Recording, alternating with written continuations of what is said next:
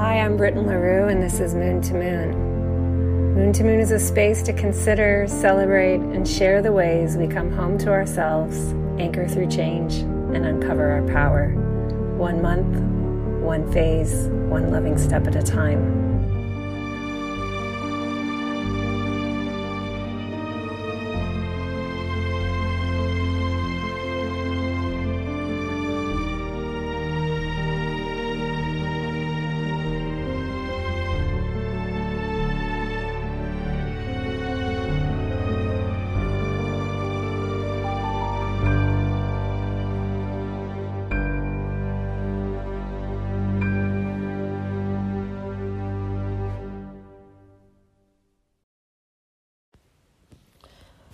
Welcome to Moon. It's Britton, and I'm recording this on the first day of Scorpio. Scorpio is a very special sign to me. I didn't used to know about astrology or the tarot or the fact that I'm here to be a witch. Not until 5 years ago, but Scorpio was always a big deal to me. My very first love was a Scorpio. He was my high school boyfriend, and I was so seduced by him. I was so in love with him. I was obsessed with him, and I was also betrayed by him. So that relationship really marked my life. And then in college, my best friend is and was a Scorpio. And I was very attracted to her. She is, like many Scorpios, extremely intelligent, very skilled at landing the precise word to name the zingy thing that's in the room. And I just always have thrown my head back laughing at everything she says. And then I married a Scorpio. Y'all. And I also divorced the Scorpio. Same person. I loved and do continue to always love my ex-husband for similar qualities. Keen, shrewd intelligence, the ability to rehash like nobody can rehash because there's this keen sight to see everything that just happened in the room. And I just love going over it again and like getting the insights of a Scorpio because they see everything. And then my firstborn child is a Scorpio. My firstborn baby was born at the very end of the season at an exact new moon. So she's also a moon in Scorpio, and she had Jupiter conjunct the new moon exactly. And she also has Mars and Mercury in Scorpio. And I learned so much about the Scorpio invitation from being her mother. And she has all those planets in the 8th house too, which is a really unusual assignment as a human. And I feel really profoundly grateful that for me, it feels like she chose me before coming into this life to be the one to shepherd her through her experience. But the truth is, she teaches me. And love my Scorpio firstborn baby. So Scorpio, the essence, like the vibe of it was always compelling to me. And then once I started to learn about astrology and really feel into the essence of each sign as it lives in myself, as it lives in me and around me and through me and in my relationships, I understand more and more how drawn I am to it. The modern ruler of Scorpio is Pluto. And I have Pluto in my 7th house of interpersonal contracts. And many of my best friends are Libras who were born with Pluto on their sun, some of them exactly. So in addition to my Scorpio loves, I also have Pluto sun loves, many, many, many in my life. It's like an unusual number of Libras with sun conjunct Pluto that I've been close to. You could say I've been very drawn towards the Plutonic and the Scorpionic, especially vis-a-vis my relationships. And as astrology began to infuse my life,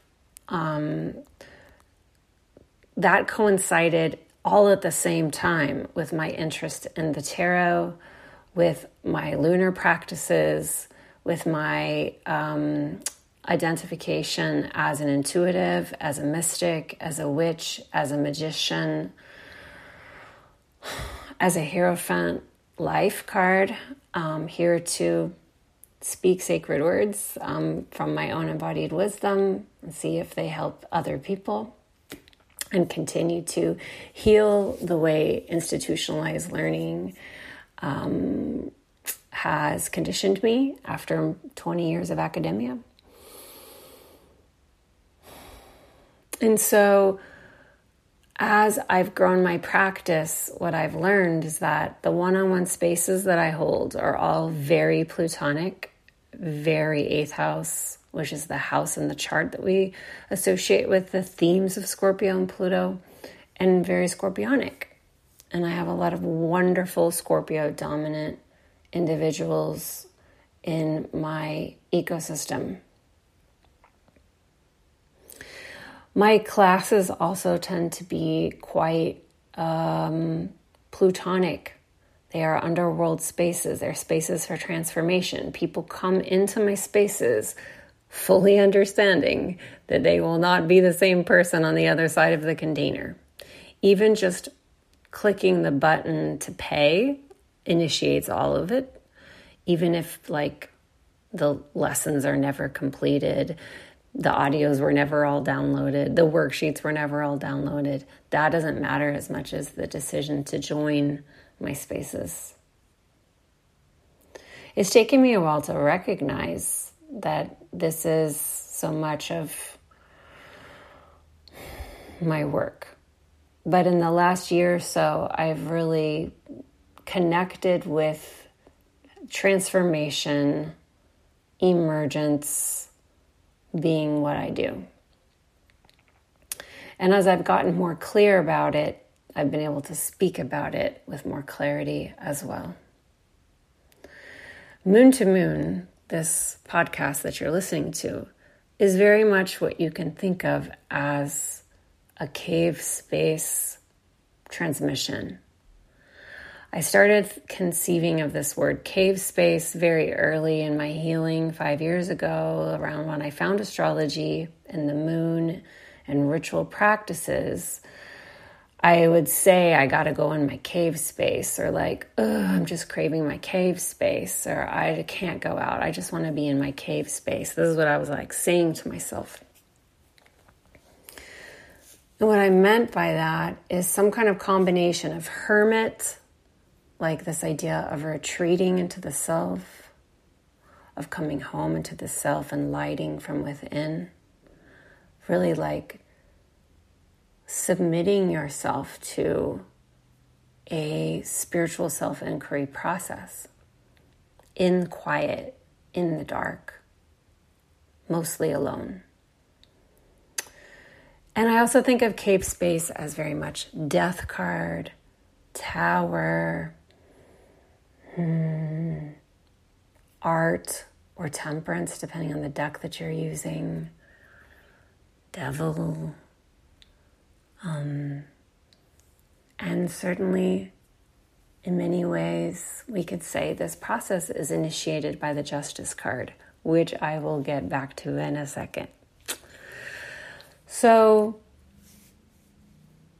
from Moon to Moon then, I like to broadcast conversations with individuals who speak to me like cave space to cave space, my moon to your moon, lighting up each other's moons, each other's hearts by sharing ourselves.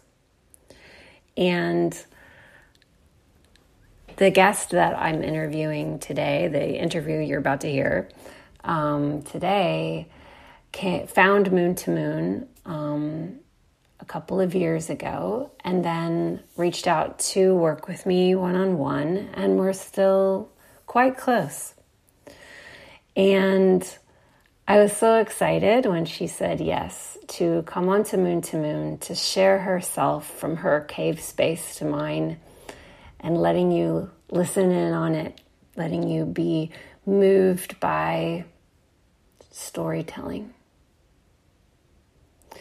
And one of the big themes that comes through in our conversation is the power of the framework of Vulture Magic, which I developed spring of 2021 in Taurus season. So ultimately, I decided to title this episode Vulture Magic with singer-songwriter Chelsea Wolfe, in honor of Chelsea's resonance with Vulture Magic.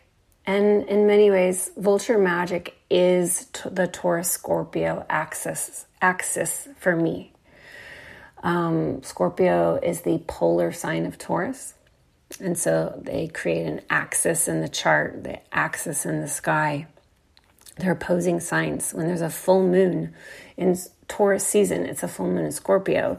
When there's a full moon in Scorpio season, it's a full moon in Taurus. And it's the relationship between the Taurus archetype ruled by Venus and the Scorpio archetype ruled by Mars that, to me, supports us and helps us with Vulture Magic, which is just a very sexy way of saying the life-death-life process, which I talk so much about here. It is transformation. Let me share with you Chelsea's bio. Chelsea Wolfe is a singer-songwriter from Northern California who has spent the last 13 years touring the world with her eponymous band and releasing albums that range from the intimacy of acoustic folk all the way to sludge metal. Wolfe's music has been featured in film and TV episodes and trailers such as Game of Thrones and American Horror Story. And in 2021, she composed her first movie score in collaboration with Tyler Bates for the A24 film X. Her approach to recording can be experimental, yet her works are tied together in rich textures and the haunting melodies of her unique voice and writing style, inspired by the depths of the realm of sleep and dreams, and digging into the heaviness of this world to find its strange beauty. Thank you, Chelsea. I love your bio so much. I really feel so much of your chart speaking through it. So Chelsea and I talk about her chart in the conversation. Chelsea is a Capricorn rising, which means that her chart ruler, we say in astrology, is Saturn. And she has Saturn in Scorpio with her sun. Chelsea is another Scorpio that I adore in my life. Chelsea also has a Pisces moon, which speaks to my Pisces stellium. And it's interesting. I'll share this. Chelsea, I've never told you this. When you first reached out, it took me a little while to realize who you were in the public sphere. Just kind of like naively wasn't processing. And I heard this voice inside of me that was like, don't even look. Don't look any more than just being in your Instagram. Like that's enough. Like just, you don't need to know anymore. Just, I I feel now what it was is I was like wanting to protect you from me knowing a lot about you as projected from the public field, right? As projected from your career persona, as projected through the power of your music. And it was only this weekend that Spotify gave me one of your songs. And I was like, I love this. So I'm now officially a Chelsea Wolfe fan. After 2 years, I've been sucked in. Chelsea, you're so talented. I'm very moved. And I'm trusting that the universe believed it was time for me to receive your gifts through your creative offerings to roll back my way. And I am like soaking in the waves and loving it so much. Chelsea, thank you. Listeners, I will have links to Chelsea's work in the show notes if you're not already a huge fan.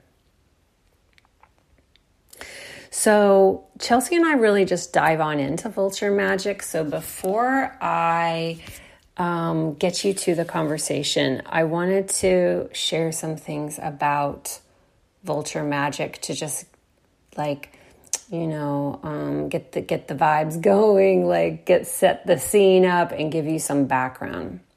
So the background on Vulture Magic is that in Taurus season of 2021, I kept pulling the Justice card from the Brady Tarot. If you're not familiar with this deck, it's a really, really, really potent deck. Like instantly when it landed into my hands, I just got so much wisdom from it. It's not only the incredible art, which is these, I believe they're woodcuts from Emmy Brady, but also the guidebook is written by tarot maven Rachel Pollack, and the writings are incredible.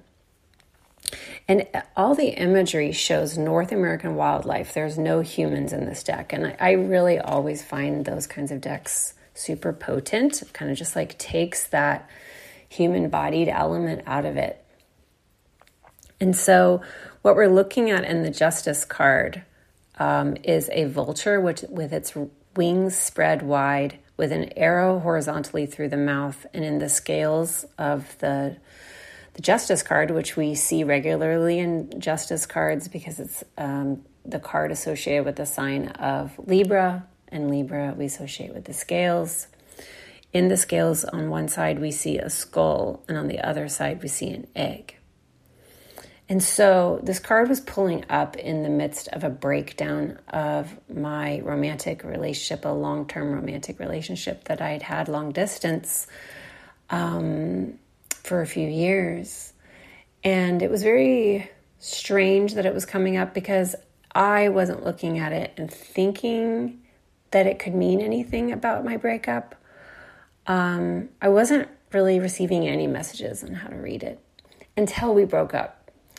And then sitting in my grief and my despair and my shock, I began to look at it differently. And Rachel's words really helped me. In the guidebook, Rachel Pollack writes, in one of the deck's most powerful images, we see a turkey vulture with outstretched wings. Its beak holds an arrow. The arrow, symbol of the mental suit of air, with its power and authority, replaces the sword of the traditional justice. Here the weapon becomes secondary to the scales. They hold the egg and skull of a turkey vulture, that is, life and death, past and future. In many modern tarot decks, justice falls exactly in the middle of the major arcana, with 10 before it and 10 after, seeing the fool as the traveler. The second half of the deck is more challenging, including death, the devil, and the tower. We need to balance our experiences before we can face these intense cards. That is, we cannot understand how to move forward in life. We cannot make truly free choices until we know what brought us to who we are. Emmy calls vultures the gatekeepers between life and death. Emmy is the artist. For they create, they meaning vultures, new life from dead bodies through feeding and then laying their eggs. And further, they have an almost alchemical power to cleanse dead bodies by eating the diseased flesh, including those infected with botulism or plague. In fact, their waste is not just sterile, but sterilizing. You could literally rub your hands in vulture feces and they would come out cleaner than they were before. And so then I'm like, oh my gosh. Yes. I'm being invited to eat the decaying corpse of my relationship. And in the feasting and the letting the juices of this dying carcass drip down my chin and breasts, so I impregnate myself with new life and carry on. And I was like, it's called vulture magic. And the universe waved. I shared this like the day that I read that on Moon to Moon. I can link to the old episodes because it's pretty cute to go back to like revelatory moments in your career or as a listener where you like connected with something that resonated, and then you get used to it and it feels like it's always been there. Like for some people, vulture magic, like now it's like hard to imagine it not existing. But it's like, no, there was this really cute moment in time where the tarot supported me. There are two other quotes to share that really supported me with this. And one, these are quotes that I already had put in my Scorpio workbook. So in the section on the death card, I had shared this quote from Dr. Pinkola Estes' Women Who Run with the Wolves. I'm moving to the light because I can't see. I'm speaking in the dark. It is good to make a meditative and daily practice of untangling the life, death, life, nature over and over. When we are untangling this nature, it would be good for us to sing something like this. What must I give more death to today in order to generate more life? What do I know should die, but I'm hesitant to allow to do so? What must die in me in order for me to love? What not beauty do I fear? Of what use is the not beautiful to me today? What should die today? What should live? What life am I afraid to give birth to? If not now, when? So that's some vulture magic inspiration from the great Dr. Clarissa Pinkola Estes. And then I had, when I created my full moon and Taurus for Scorpio season ritual for my Scorpio workbook, I included this poem, Love After Love by Derek Walcott, as the inspiration. The time will come when, with elation, you will greet yourself arriving at your own door, in your own mirror, and each will smile at the other's welcome and say, sit here, eat. You will love again the stranger who was yourself. Give wine, give bread, give back your heart to itself, to the stranger who has loved you all your life, whom you ignored for another, who knows you by heart. Take down the love letters from the bookshelf, the photographs, the desperate notes. Peel your own image from the mirror. Sit. Feast on your life. You know who read that for me? I'll tell you who. Oprah Winfrey, who I saw live in Maui at a free talk. Isn't that incredible? And within a few months, I was separating from my ex-husband. Love after love. That to me is just so Taurus Scorpio. So here we are, Vulture Magic season, the eclipses approach. As you listen to this, you may be coming in to hear this before the new moon eclipse, between the new moon and full moon eclipses, or even after, beyond the eclipses. We still have more Taurus Scorpio eclipses to come in 2023, but this year has really been dominated by these themes. And many people have been discovering this year power in trusting in their boundaries, which to me in many ways speaks to Mars. Mars that rules Scorpio and helps us cut out, separate out what is no longer good for us, what is no longer nourishing, what is dying, what is rotting in our life, i.e. accepting death to live, to love,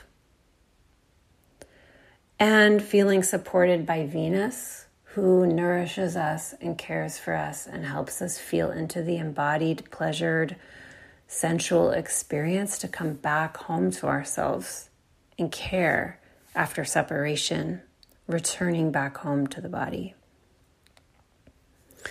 So thank you, Chelsea, for bringing up Vulture Magic across this conversation and reminding me how potent it is and how fresh it feels here at the eve of Scorpio. I guess it's not the eve, yesterday was the eve, but the initiation of Scorpio. I'm so excited to be supporting folks who are joining my container cave space, which is across Scorpio season, which is basically a Vulture Magic container. It's a transformation container.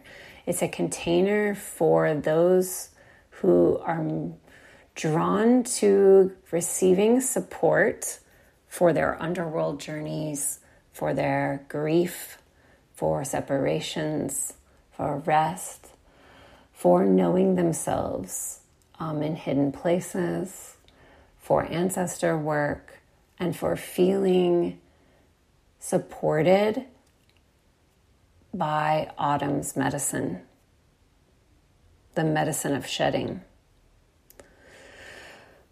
I will talk more about cave space on the other side of the conversation. For now, I give you my conversation with the wondrous, the beautiful, the profoundly wise Chelsea Wolfe.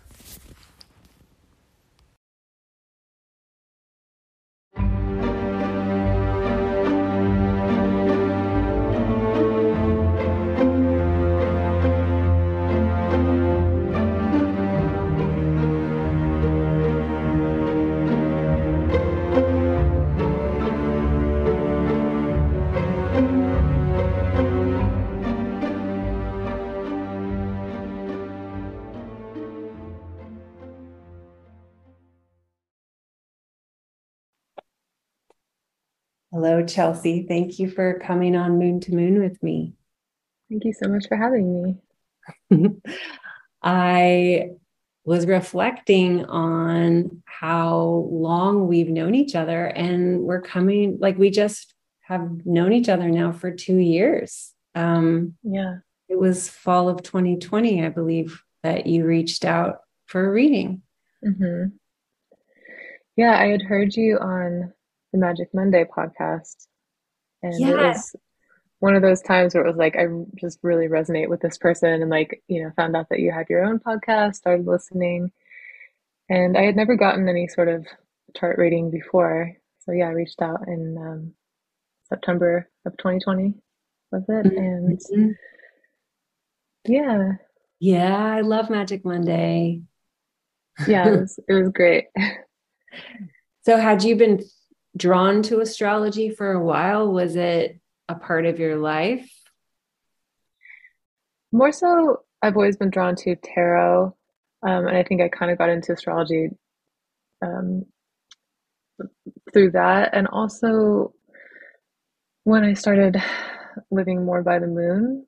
Um, I'm not sure if this was before or after that reading. I think, yeah, I think it was the beginning of 2020 was when I read Sarah Faith Gottesdiener's book, The Moon Book, and I started living by moon cycles, which involves tuning into which sign the new moon is, of course, at the beginning of each cycle. Um, and other, before that, obviously, like I paid attention to the basics of astrology, but this was like the first time really starting to tune into the feel of each sign and letting that sort of guide my intentions for that moon cycle. But yeah. Mm. And had you known about your chart? I'm trying to remember when you reached out, did you know you were like, when I first found my chart, I didn't realize I was more than my sun sign. Oh yeah, I think I had kind of looked it up online before, so I knew that I was a Capricorn rising and a Pisces moon, and had done a little bit of research, but that was pretty much the extent. Mm-hmm. And I'm assuming that having a reading was supportive to you since we still keep in touch. Yeah, it was wonderful. And again, I like that you did chart reading, but also a tarot reading, um, Mm. which kind of brought it back around to like where I felt um, more at home, I guess, with tarot readings, but also the astrology brought it to a new level. And yeah, I just continued to listen to your podcast and always loved the messages there. And then eventually, around Pisces season, maybe was it this year or last year? I'm really bad with what year things were. I'm sorry.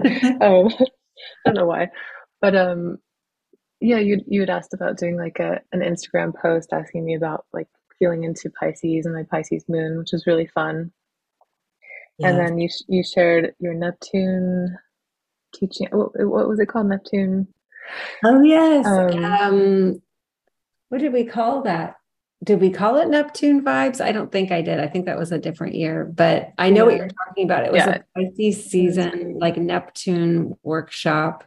2021 is what it was. Mm-hmm. Okay. It was just so wonderful, and you shared this Selkie story at the end, and you were just like letting yourself be emotional and vulnerable and crying in the recording, and I was like crying along with you, and I just felt this like new connection to Pisces and really like started understanding it in a new way, and um, yeah, so I just felt like even more connected to like the way that you teach and the way that you present astrology, and yeah, from there, I guess. Is it okay if I keep talking about Oh, my connection with yes. you? Okay. Let me know. Let me know if I'm rambling ever because I tend to do that. No. Um, yeah. I really love the spreads that you shared. I think Vulture Magic came first and had a really powerful experience with that teaching and that spread. Doing that by myself, it brought up some really interesting stuff. It was one of those spreads where like I was very certain what the Vulture Magic was going to be, like what needed to be eaten up and composted. And then it was something completely different, which was amazing and totally needed. And then almost exactly a year later, I did the Emergent No spread. That was May of this year. And that was just really, really powerful. And I kind of feel like the start to a lot of big changes that I've been making in my life this year. And soon after that, I had a dream actually that I was in a workshop with you, like sitting around a table with a notebook with a bunch of people. And obviously, since I don't live near you and all that, I knew that that wasn't going to be like the exact case, but it kind of just got this feeling in me like I wanted to either take a course with her or work with her. And then I saw that you were offering the transformation container. So I started doing that with you in July, and it's been really wonderful so far. Mm. It's been my pleasure to know you and witness you. So I'm so glad that we were connected. Thank you, Magic Monday, Natasha Yes, and thank you, Tess. Nicole. Yeah. I love feeling into the magical ways people find those with whom they have resonance with. Hmm. Yeah, thank you. So Thank you. I don't think I've ever heard you speak about how tarot came into your life. How old were you? Do you remember? I was in my early 20s, and I was really into Art Nouveau, and I'd gotten like an Art Nouveau tattoo, and Mm, that tattoo artist friend gifted me a deck of Art Nouveau tarot cards. And at first, I was just like, into the artwork of it, but pretty soon after, I was just drawn to start pulling cards, and um, yeah, I just found that it was like I'm a really intuitive, instinctual kind of person, so I just found that it was really easy for me to connect with them and their messages and the symbology and just kind of like apply it to my life and what I was seeking in that moment. were there certain cards that you were drawn to from the beginning that have been like your close friends through the years? Yeah, I mean, I've always loved the Hermit card. um, Yes.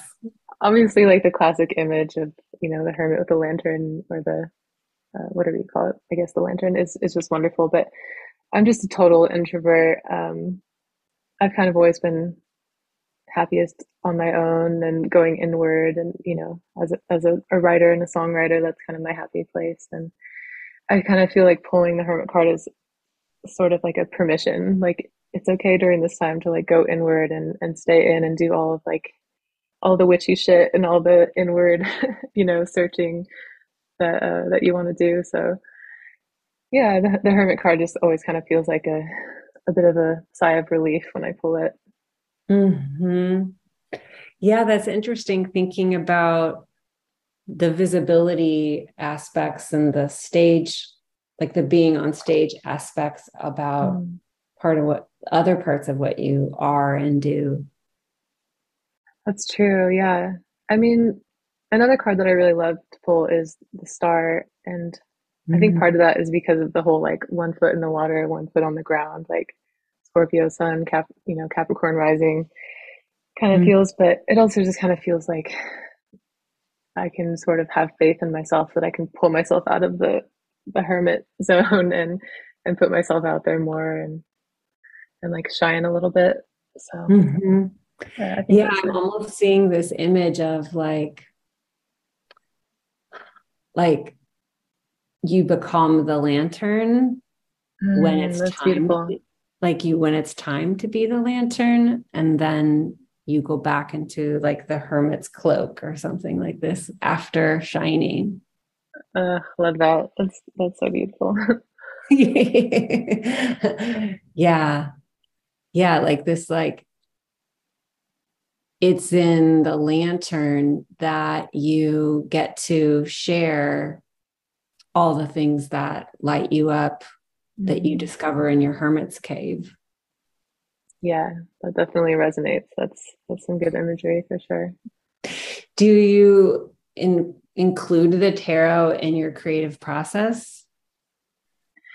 I do, yeah. Not always, but often before like a creative session, especially in more recent years, like I approach songwriting sessions more intentional and like ritualistic, like setting the space and burning certain herbs and candles, and then sometimes pulling a card, or especially if I get stuck, like there's those Brian Eno cards. I don't know if you know about those, that are Mm. like meant for creatives and songwriters, and they have just sort of like strange suggestions, like that make you think about things in a new way. Like I can't think of any specific examples, but maybe it would just say like look at it in reverse or something like that. Um, and I was pulling those for a while, and then I was like, I could actually just pull a tarot card and have a similar, um, Yeah. similar sense of like cryptic guidance for this song. And so that's been really fun to pull a card, like especially when I'm feeling stuck, but also just to kind of like set the tone before I even start. Mm-hmm. Was tarot a portal into magical practices in that Yeah, way? for sure. You mean like when I was in my 20s, like when I first started, or in Or general? at any point, um, or did what you might call magic or what you might call witchcraft enter into your life prior to the tarot entering? Yeah, I think prior, when I was a kid, I would spend a lot of time at my grandmother's house after my parents got divorced.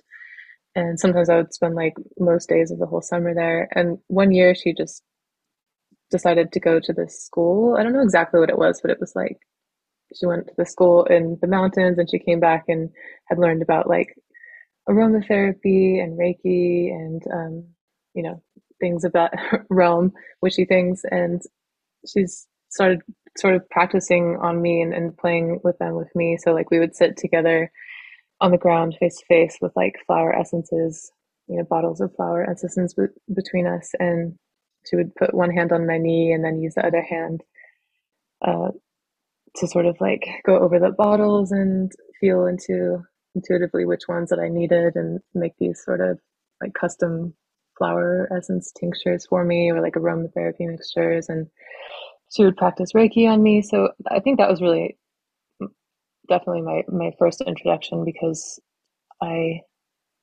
understood energy, you know, like energy work and that you could focus on your intuition and like the tingles in your hands and things like that, which I, of course, translated into like pulling tarot cards and running my hands over the cards and waiting to feel which one I intuitively needed. So yeah, my grandmother was definitely my introduction to like witchcraft, even though she didn't call it that at the time. Now that I'm older, I feel like it was definitely that realm. Yeah. That's a really moving memory, like visual. Yeah. Yeah. It's definitely really special. We've lost touch over the years, unfortunately, but I'm just really grateful for that time and those gifts that she gave me for sure. Mm-hmm. It was like attuning to what you need, letting the her intuitive instincts guide toward what you needed and then giving that to you and Mm-hmm. you receiving that. It's really beautiful. Yeah, powerful for sure. Mm-hmm.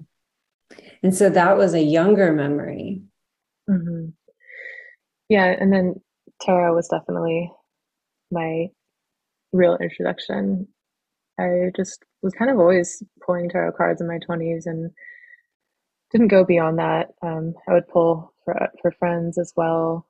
Um, and then I had some weird things happen at like the end of my 20s that kind of messed with my trust in myself and others. Like I had just a strange sort of betrayal that kind of I just lost touch with tarot for a while. I felt like I couldn't trust others. I felt like I couldn't trust my own intuition.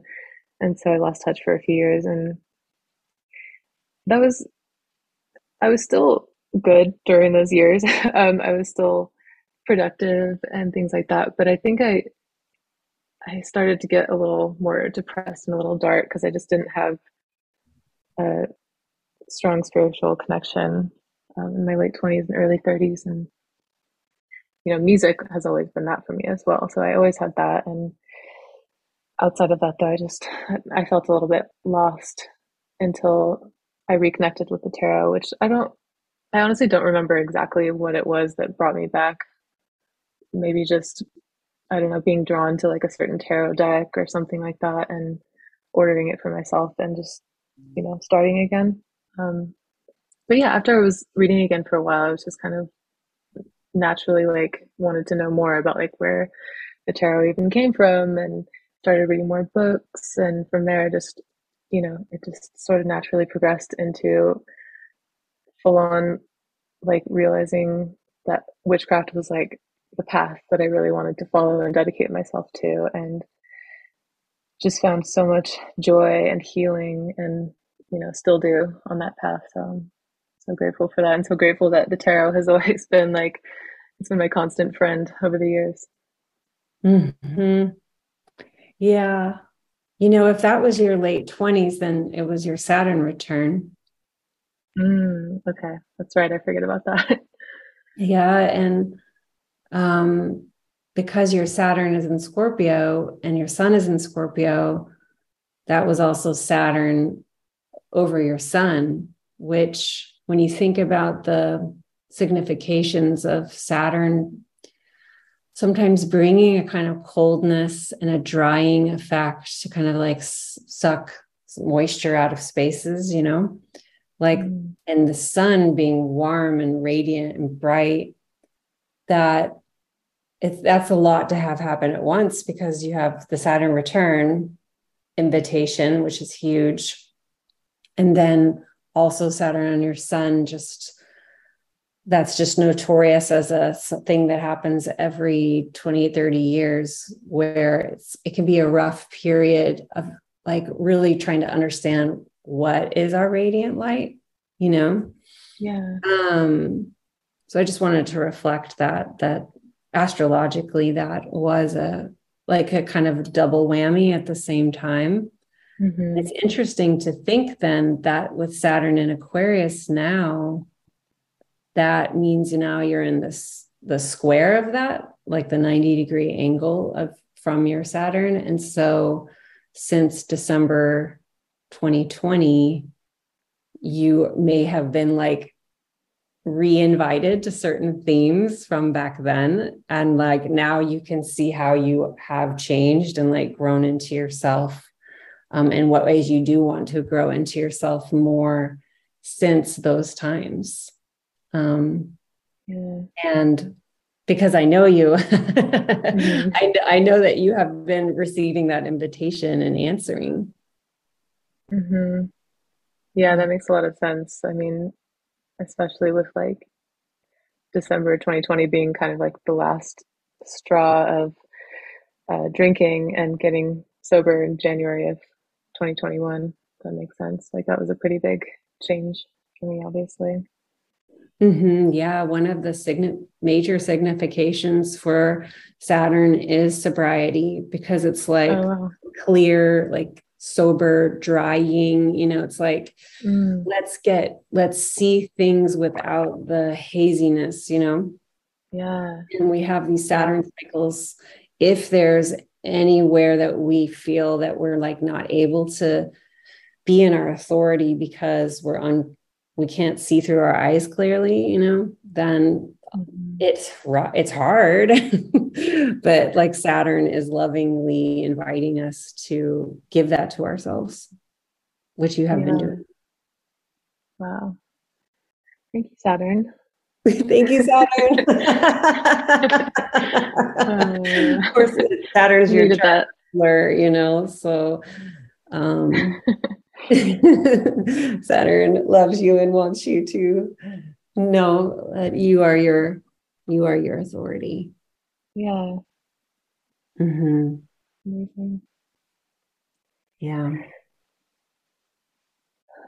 So I just was like kind of taken on a little journey then, energetically. I was just about to laugh at myself because I just feel like it's very Scorpio of me that I just feel like I always sound bored and monotone, like Daria or something. When like underneath the surface, I'm like so excited about the Saturn revelation, but I'm just like, wow, holding it in. I just think I don't know. I just think that's a funny trait about Scorpios, or at least how Scorpio manifests in me, is that I always feel like there's a lot like roiling just under the surface, but my outward expression comes out very like stoic and monotone. But so you have to explain your like what's behind. Okay, someone's like, why aren't you more excited? I know. Yeah. But no, I feel it. Yeah, for sure. Yeah. And then you, with being Capricorn rising, I mean, my goodness, 2020 was so much for Capricorn risings, because there was so much going on in Capricorn that year. We connected, just like kind of one of those configurations where you look back in time and it's like, yep, that was like, it was almost like you were born with 2020 coming. In many ways we all were, right? But like with so much going on in Capricorn, for those who have significant Capricorn placements or Capricorn risings, it was a lot to be invited into and respond to. But yeah, it seems like your connection to your magical practices and to symbolic languages has been really helpful to you in that process. Mm-hmm. Say that's true. Yeah, definitely. And I remember that. I can't think of any specific examples, but I do remember hearing about that a lot in 2020. Like there's just a lot going on in Capricorn, and I definitely was connecting with my Capricorn rising during that time. And I think something you just said resonated, where I just felt like I was getting called to a lot of things. Like there was just a lot of like, spirit just like knocking on the door of my life, being like, it's almost time. Like you gotta get your shit together. You gotta look at this. You gotta look at that. So yeah, 2020 was definitely like a powerful year in more ways than one, even though it was also a difficult year, of course, but it called me to a lot of change. Mm-hmm. Yeah.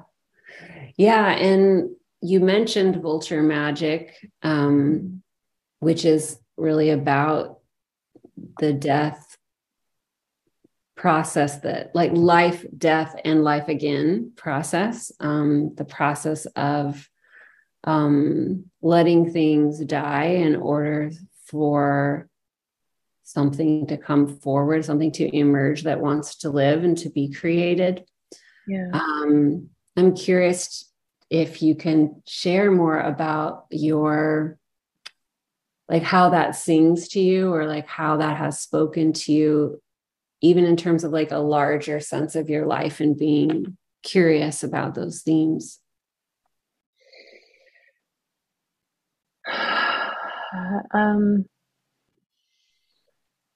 I mean, just instantly when you were talking about Vulture Magic, and just sort of like the very visceral, like the eating of the shit that no longer belongs, and like this, I don't know, that sort of like composting visual, it just like really resonated with me, because it's not just about getting rid of something and throwing it away and never looking at it again. It's about like really, I don't know, chewing on it and like feeling it, and then it gets transformed into something new and into something that grows what is meant to be there. And I don't know, like for me, when I did the Vulture Magic spread, like I said, I was really expecting it to be one thing, and what actually came out was how I really needed to like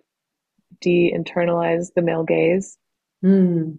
and which was just something that I had kind of been thinking about a little bit, but hadn't really thought it was like a big problem within me. And in doing that spread, it was like just very clear that it was actually like it had a much stronger hold on me than I realized, as it does in a lot of us, being in a patriarchal capitalist society. And I'm trying to think of like, there was something that came out of that was like, I don't know, it was like about doing some sort of integration that I had about doing the hard work of that Vulture Magic, about composting, like that, taking that, like the hard way is actually the beautiful way. I'm not sure if this is something that you said or something that came out of my own experience with the reading. I really can't remember, but I just remember this is kind of what came out, was that the beautiful way is usually more difficult, but it just makes it more worth it when you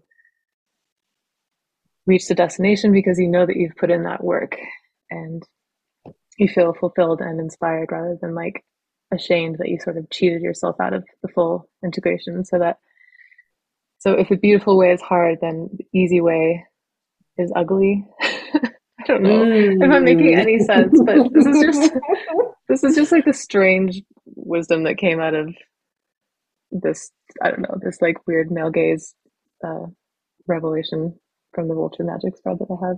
Mhm. And like maybe the easy way is to like submit to gender norms and to submit to what the patriarchy wants um, someone to be. And yeah, I don't know. The beautiful way is to sort of like rebel and find what truly resonates within you. Um, that was quite a ramble, but I hope it made sense to someone, to you, Mhm. to anyone. Yeah. I mean, what a great thing to want to vulture magic. Mhm. Because it's like the male gaze is everywhere, including inside of ourselves, right? Like Yeah, exactly. it's can be so hard to look in the mirror and be like, can I even see myself Yeah. separated from it? Yeah, What it's do I wild. even look like? Hmm. Mm-hmm. Totally. But That's yeah, I just love vulture magic, and I've always loved vultures, but now especially when I see them, I'm always just like, okay, something needs to be eaten up, you what are know? you telling me? Yeah, exactly. Yeah. Well, thank you for sharing that. It's always so exciting to share a spread and then find out what wisdom comes to others, Yeah. from that spread, because like the spread itself has its own magical properties or something. Hmm. Yeah, definitely. So thank you for playing and giving more life to the spread. And thank you for sharing these spreads. They're amazing. Yeah.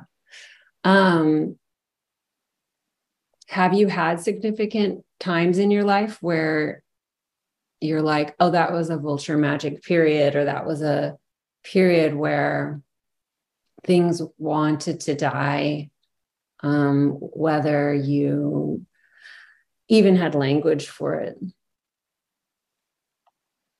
I'm trying to think. I mean, I suppose I've always kind of been comfortable with like the birth, death, rebirth,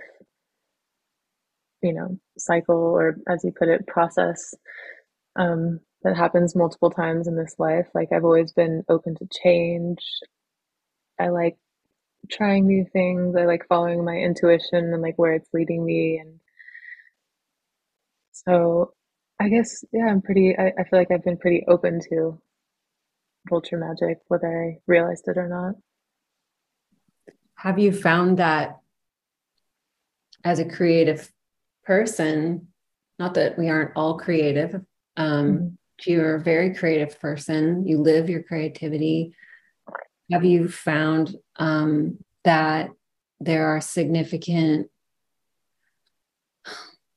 like after periods of letting things go, that the ground feels more fertile for your own creative activity? Well, what instantly comes up for me is sobriety again.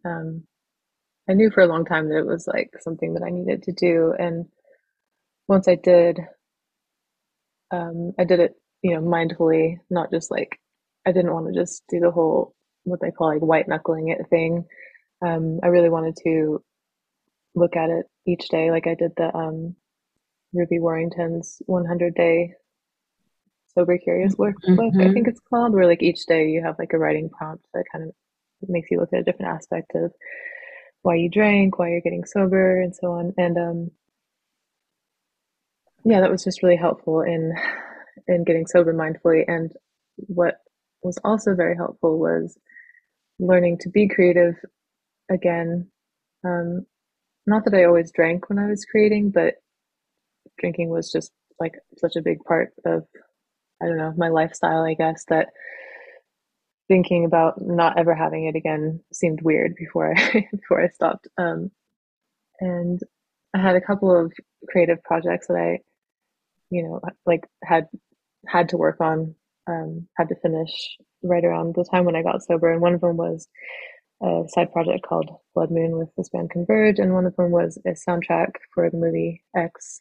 with my friend Tyler Bates. And those were perfect opportunities to learn to, like, I don't know, find that sort of sense of inhibition within myself without needing an outside substance. And that clarity, like the thing that I had let go, created this new space for me to really like go deep within and pull something out in a really new way. And the soundtrack especially was perfect because I had to sort of like make a lot of demonic sounding, for lack of a better words, sounds, like growls and really guttural, like intrinsic dark sounds. And it was just like really, really intense, just being alone in my little recording studio, like pulling these sounds out of me and like asking, like the ancients of the shadowy realms to like flow through me in a safe way, of course,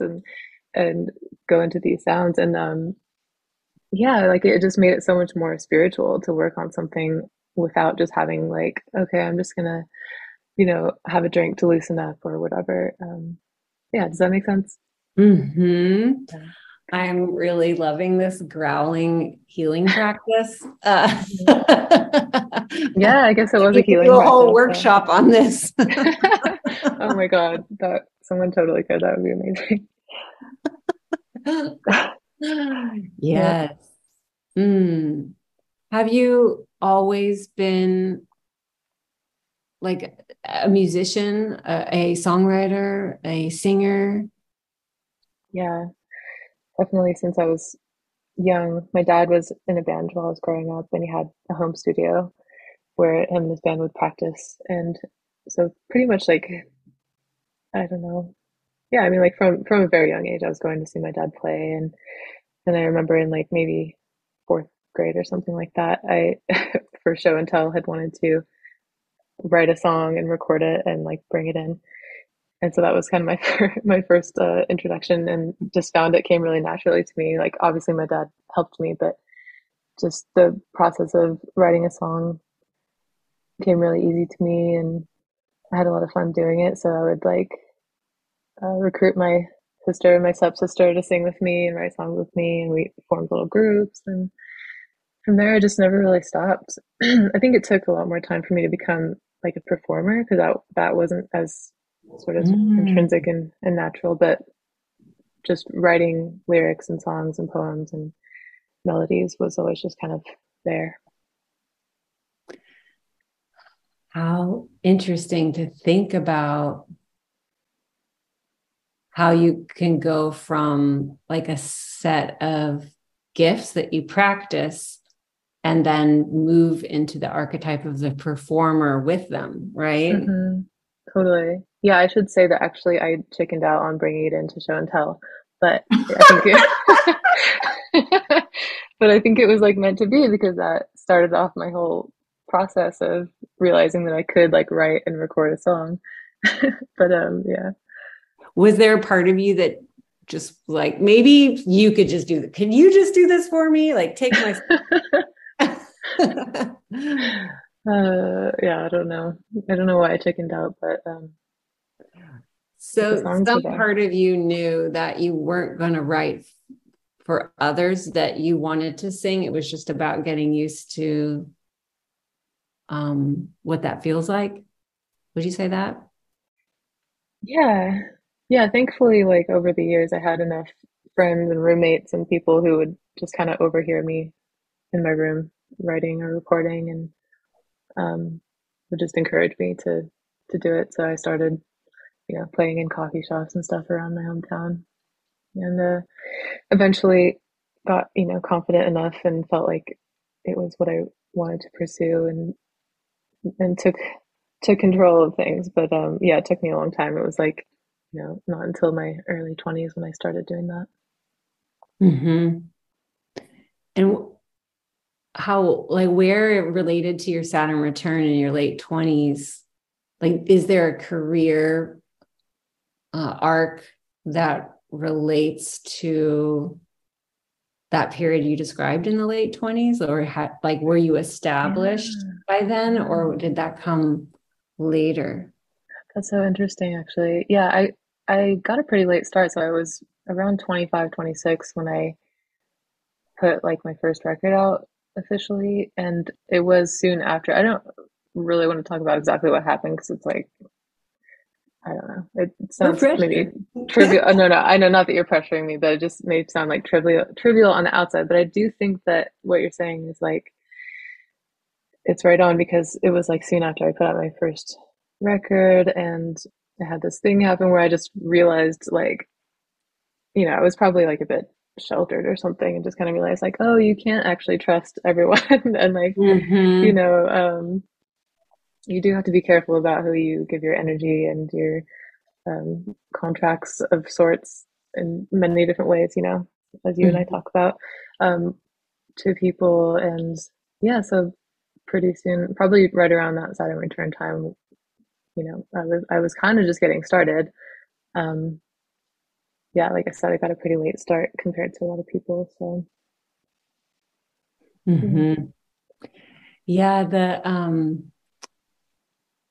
it's interesting to think about having Pisces and Scorpio as such powerful archetypes. Like, I think that I've had Scorpio dominant folks tell me that they feel so safe around my Pisces because there's this sort of like non-judgmental Mm-hmm. openness that the Pisces energy can give the Scorpio energy to Yeah. like feel safe to come out or come forward a little more, from the underground cave. Yeah. And you have that within you almost. I mean, not almost, like you do, right?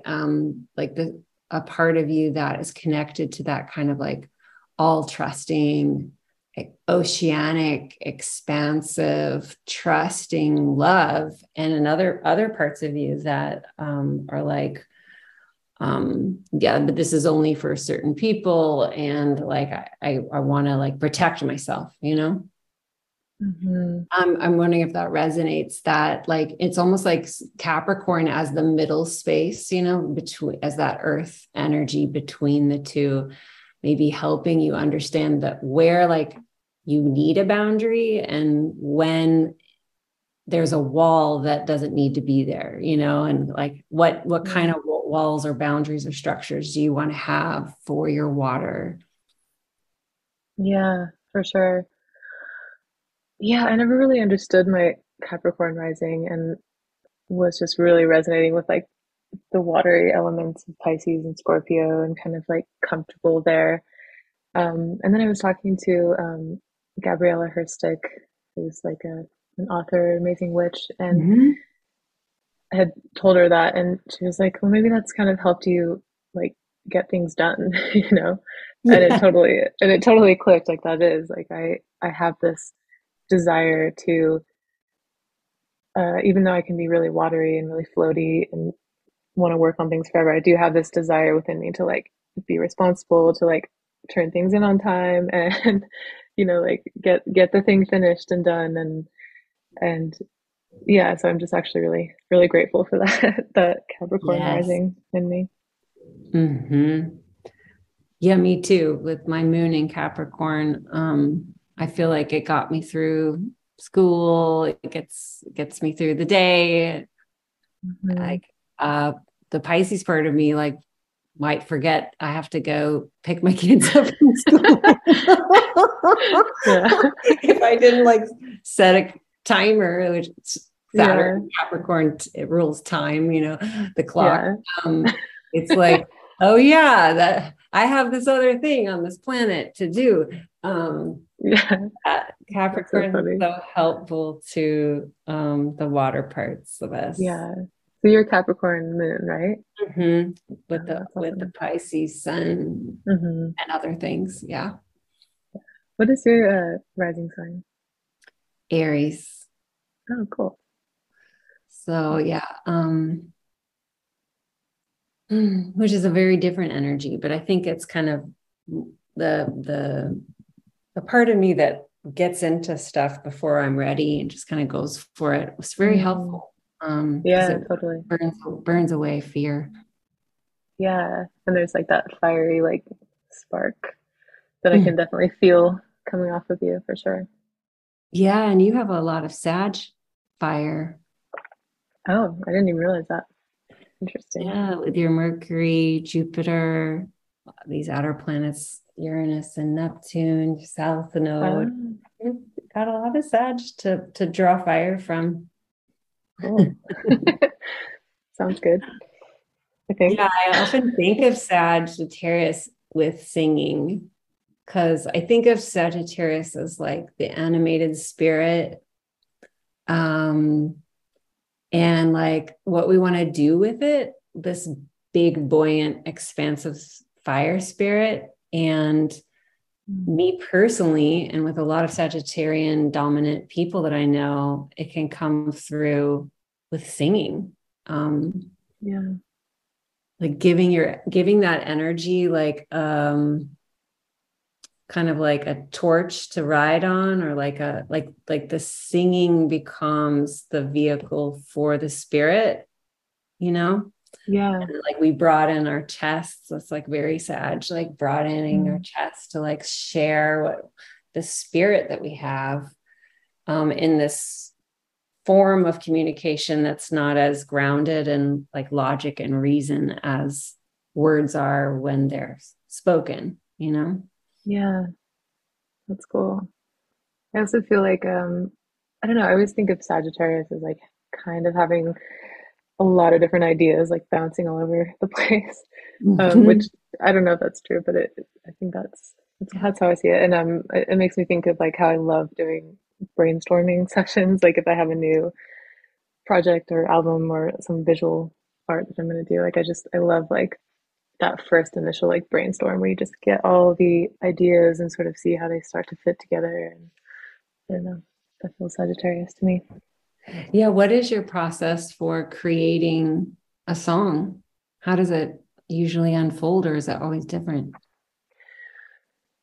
Um, it's different because there are definitely times when a song will hit you and like you'll write, either the whole thing or like the bulk of it in one go. But I'm definitely like, I love words, I love language. And so I'm constantly just writing words down and like things that in ways that I feel like are melodic and will like lend themselves to a song.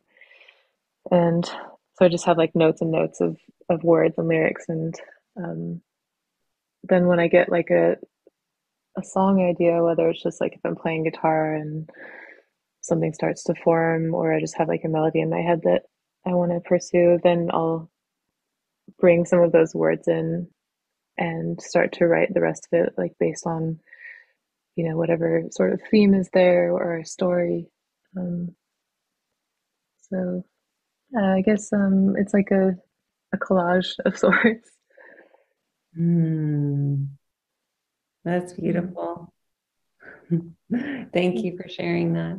yeah, Have that's you awesome. been like you're in the middle now of preparing to share new work? Yes. Yes, I think it's going to be a bit longer than I'd, expected originally, but I do have an album that's finished and going through a ton of wonderful, difficult changes to present this album to the world in the way that I feel like it deserves. And yeah, it's going to be fun. It's like in the it's having its own little rebirth process. To be honest, the album is. It's cool. Mm. And I imagine like hearing the echo of you sharing about the beauty of like putting in the work for that. You were saying something like this about your Volter Magic spread Oh yeah, yeah. Of around. course, like not cheating yourself out of like feeling the full experience of it and putting in the work and like getting those integrations that you may not otherwise if you just kind of take the easy route or um yeah. And I mean I guess I can say that from experience because I can tell when I've taken the easy route in the past or when I've really put in the work. And I think I can sense that in other people's work now, obviously, like whether it's like a specific tarot deck, where you can just really feel like you can just really sense that that person like what's the right word? Just put like their heart and soul into it and didn't give up until they really felt like it was finished and had all of the beauty and joy and shadow and everything that needed to be in it, you know? Mm-hmm. So yeah, I guess I'm kind of doing that now with this album. Like I thought it was finished, I thought it was going to be released a certain way, and then I just knew deep in my soul that it was not the right way for it to be released and it was not finished. So I have sort of, yeah, I'm just rebirthing it and like I said, in a new way. And it's going to take a little longer, but I think it'll be worth it in the long run. I know it'll be worth it in the long run.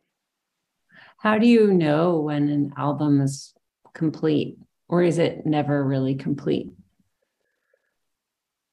Um, I think that sometimes you really know, like sometimes you're actually like there have been times when I'm really happy with how it is and I feel like it's complete. And then there are times when I kind of just have to let go and let it be what it's meant to be. And that's those are usually the times when it's more like a collaboration. Like if I have a producer involved who's like an outside source, and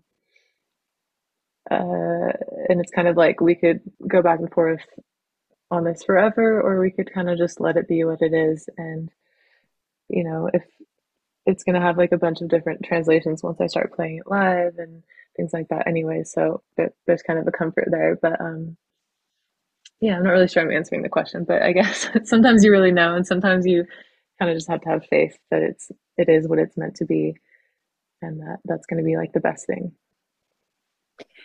Do you like to create any associated art, like side by side with the creation of the album, or after once you have the whole sense of it? I think I would have liked to do it more side by side, maybe, but it usually comes after. And I think the main thing that I've always focused on is trying to make the album cover photo encapsulate like the feeling of the album. Um, and then I've struggled a little bit more in the past with like music videos and things like that, mainly because I was doing a lot of it, myself or just with friends and didn't have like all the resources that I would have loved to have to make the visions happen. But at least, like I said, with the album covers, yeah, just strive to like give it the feeling in one simple photograph because they're usually pretty minimal.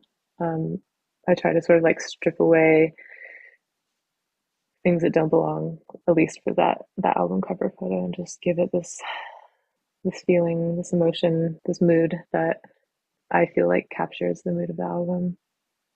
Mm-hmm.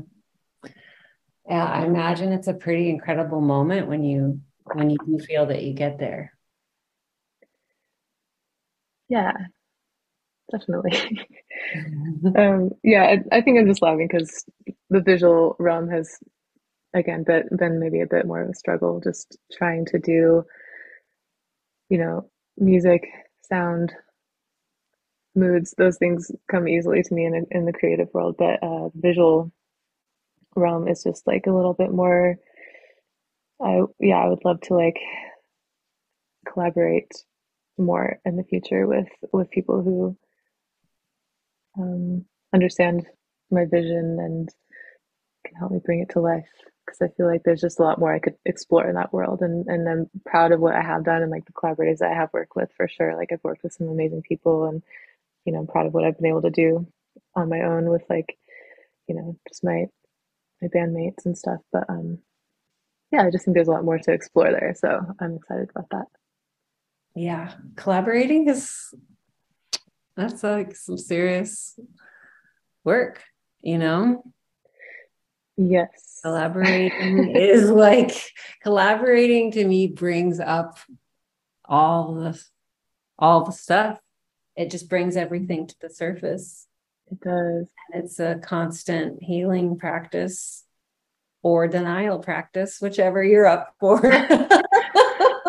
Exactly. Yeah. And I mean, as soon as you said that, what what came to the surface for me is like what I've realized more recently is that maybe the reason that it's been a little more difficult is because I needed to learn how to communicate more. So that's like something that I'm really working on, is trying to be more like direct in my communication style with collaborators. And yeah, I wasn't very good at that in the past.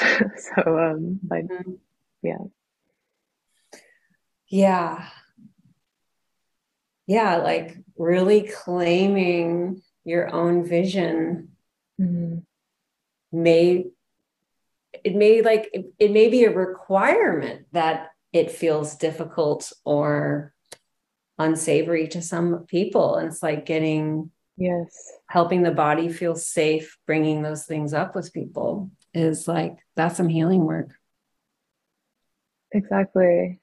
Yeah, it's funny. I've always kind of been okay with like difficult communication when it comes to the music, like in the studio during the mix or whatever. Like I will fight for what I think is meant to be. But when it's something that's not my realm, like visual, video, whatever, I feel like I've been a little bit Mm-hmm. more, I hold back on what I really want to say, which is not constructive in the end. It doesn't really help anyone. So I'm unlearning and relearning that right now, how to Mm-hmm. communicate. Yeah.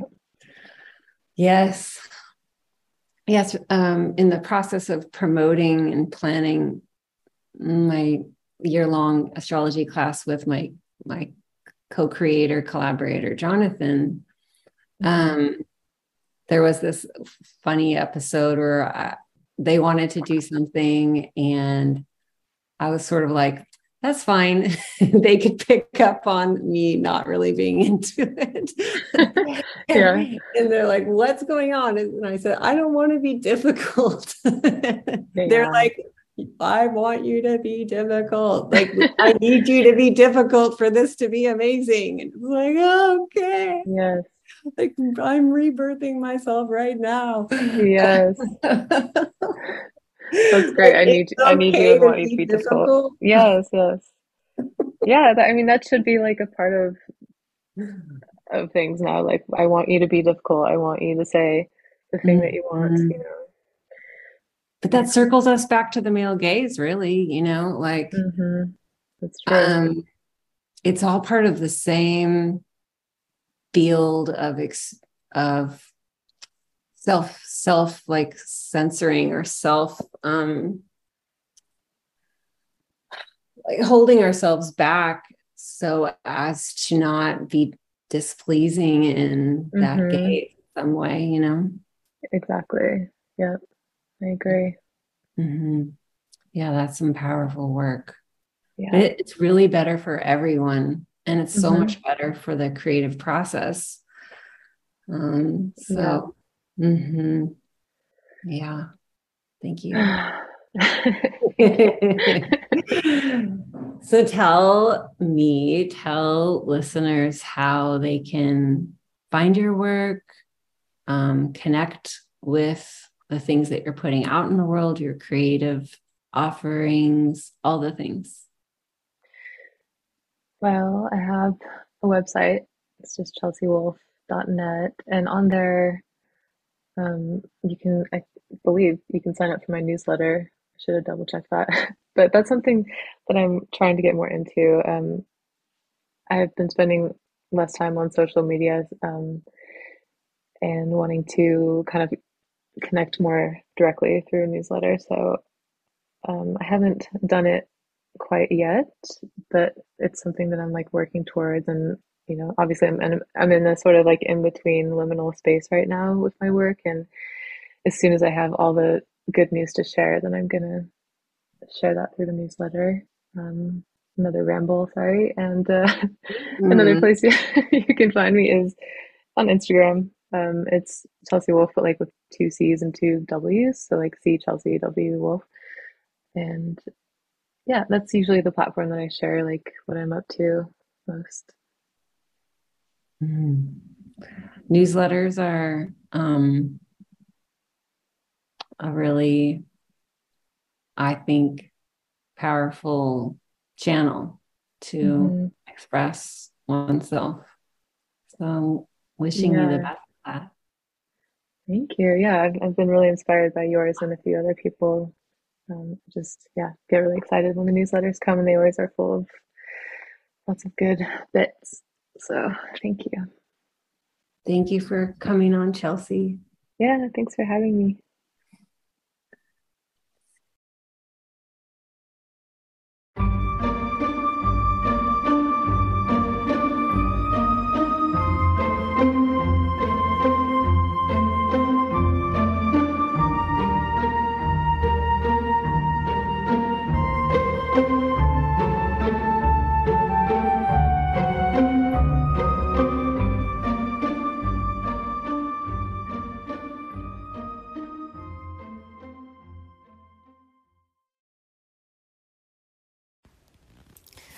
Thank you, thank you, thank you, Chelsea.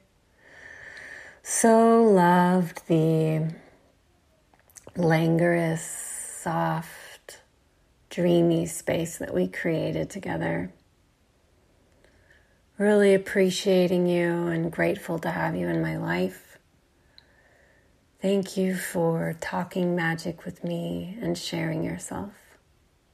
For listeners, I will include links so that you can connect with Chelsea and her work. If you are thinking about or interested in working some vulture magic with me, there are many ways to do this. The most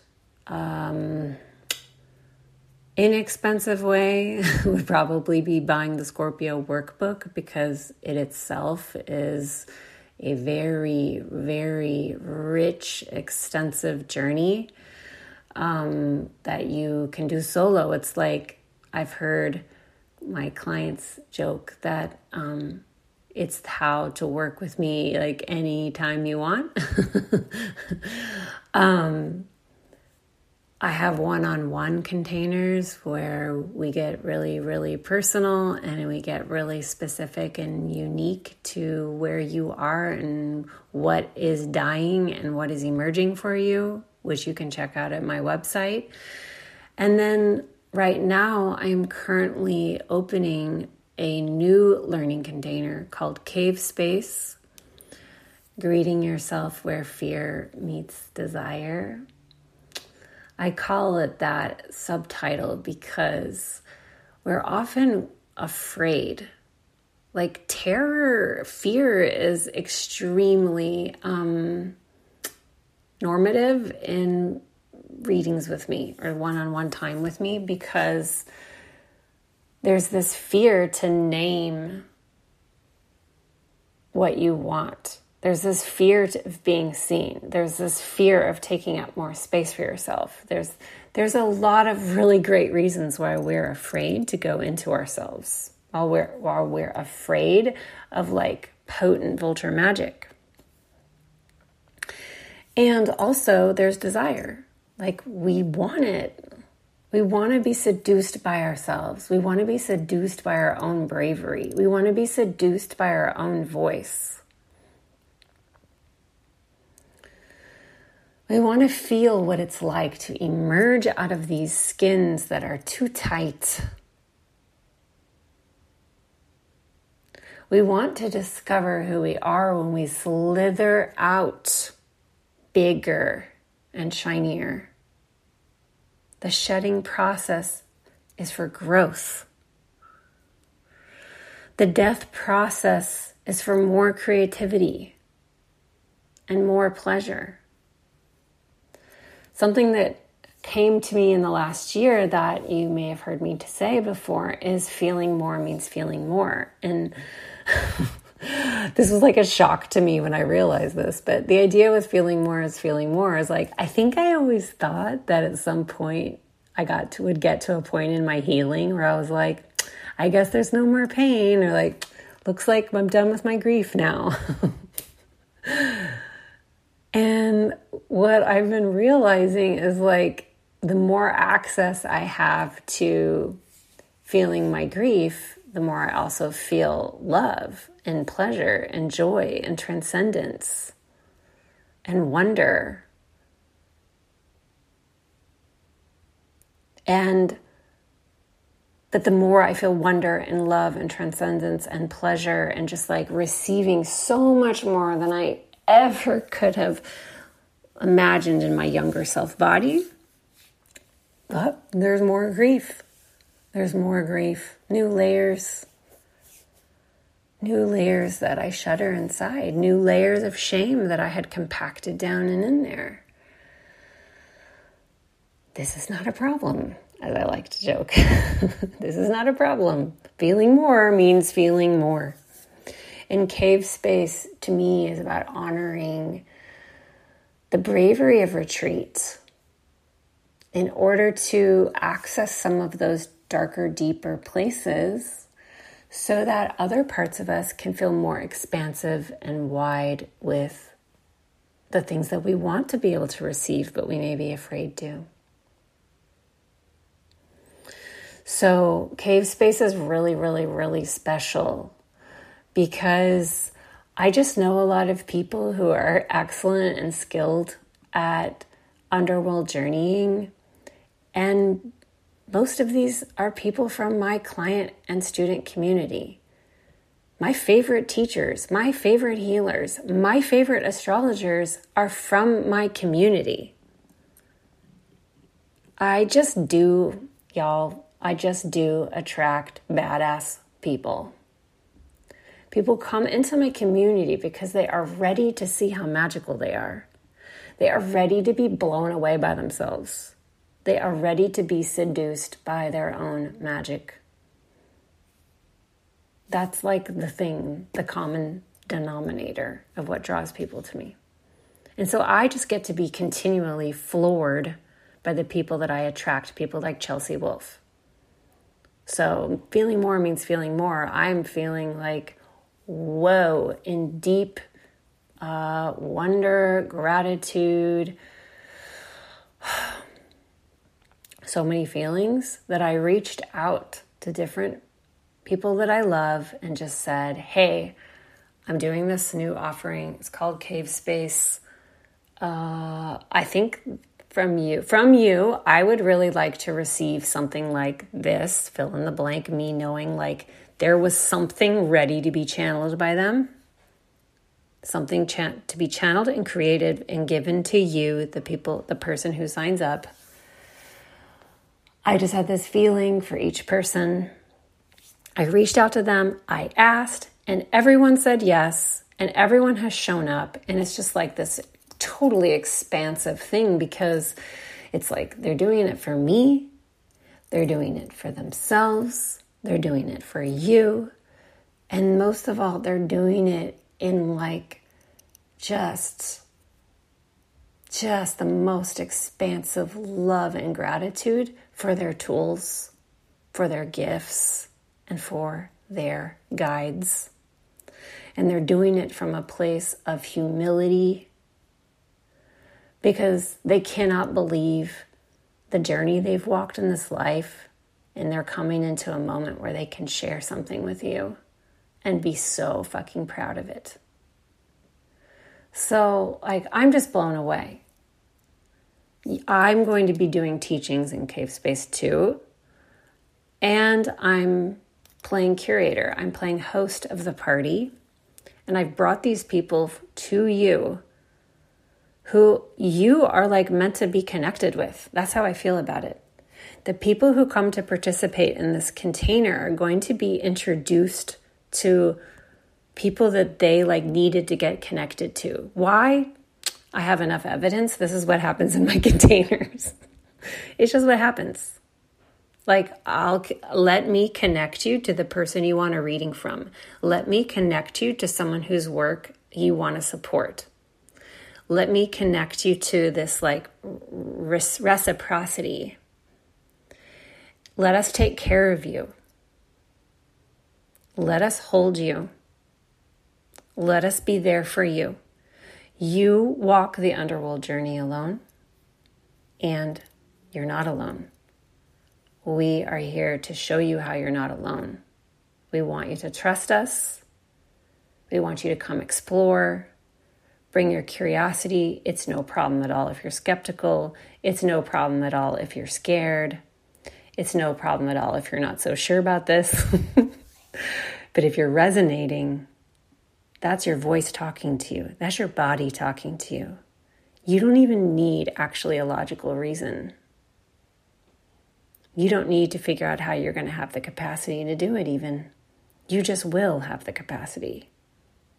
We have capacity for what we resonate with, especially when we listen. So now's the time, because Scorpio's here. I'm inviting you in. Come play. Come be nourished. Come feel held. Come be inspired. Come drop in. Drop into my cave space. Build your cave space. We'll resonate together. Thank you for listening. Thank you for supporting Moon to Moon. If you haven't ever left a review, I hope you will just do one real quick right now. It is so fun to get a review. It just like makes my week. It's so fun. Thank you. Have a beautiful, beautiful Scorpio season.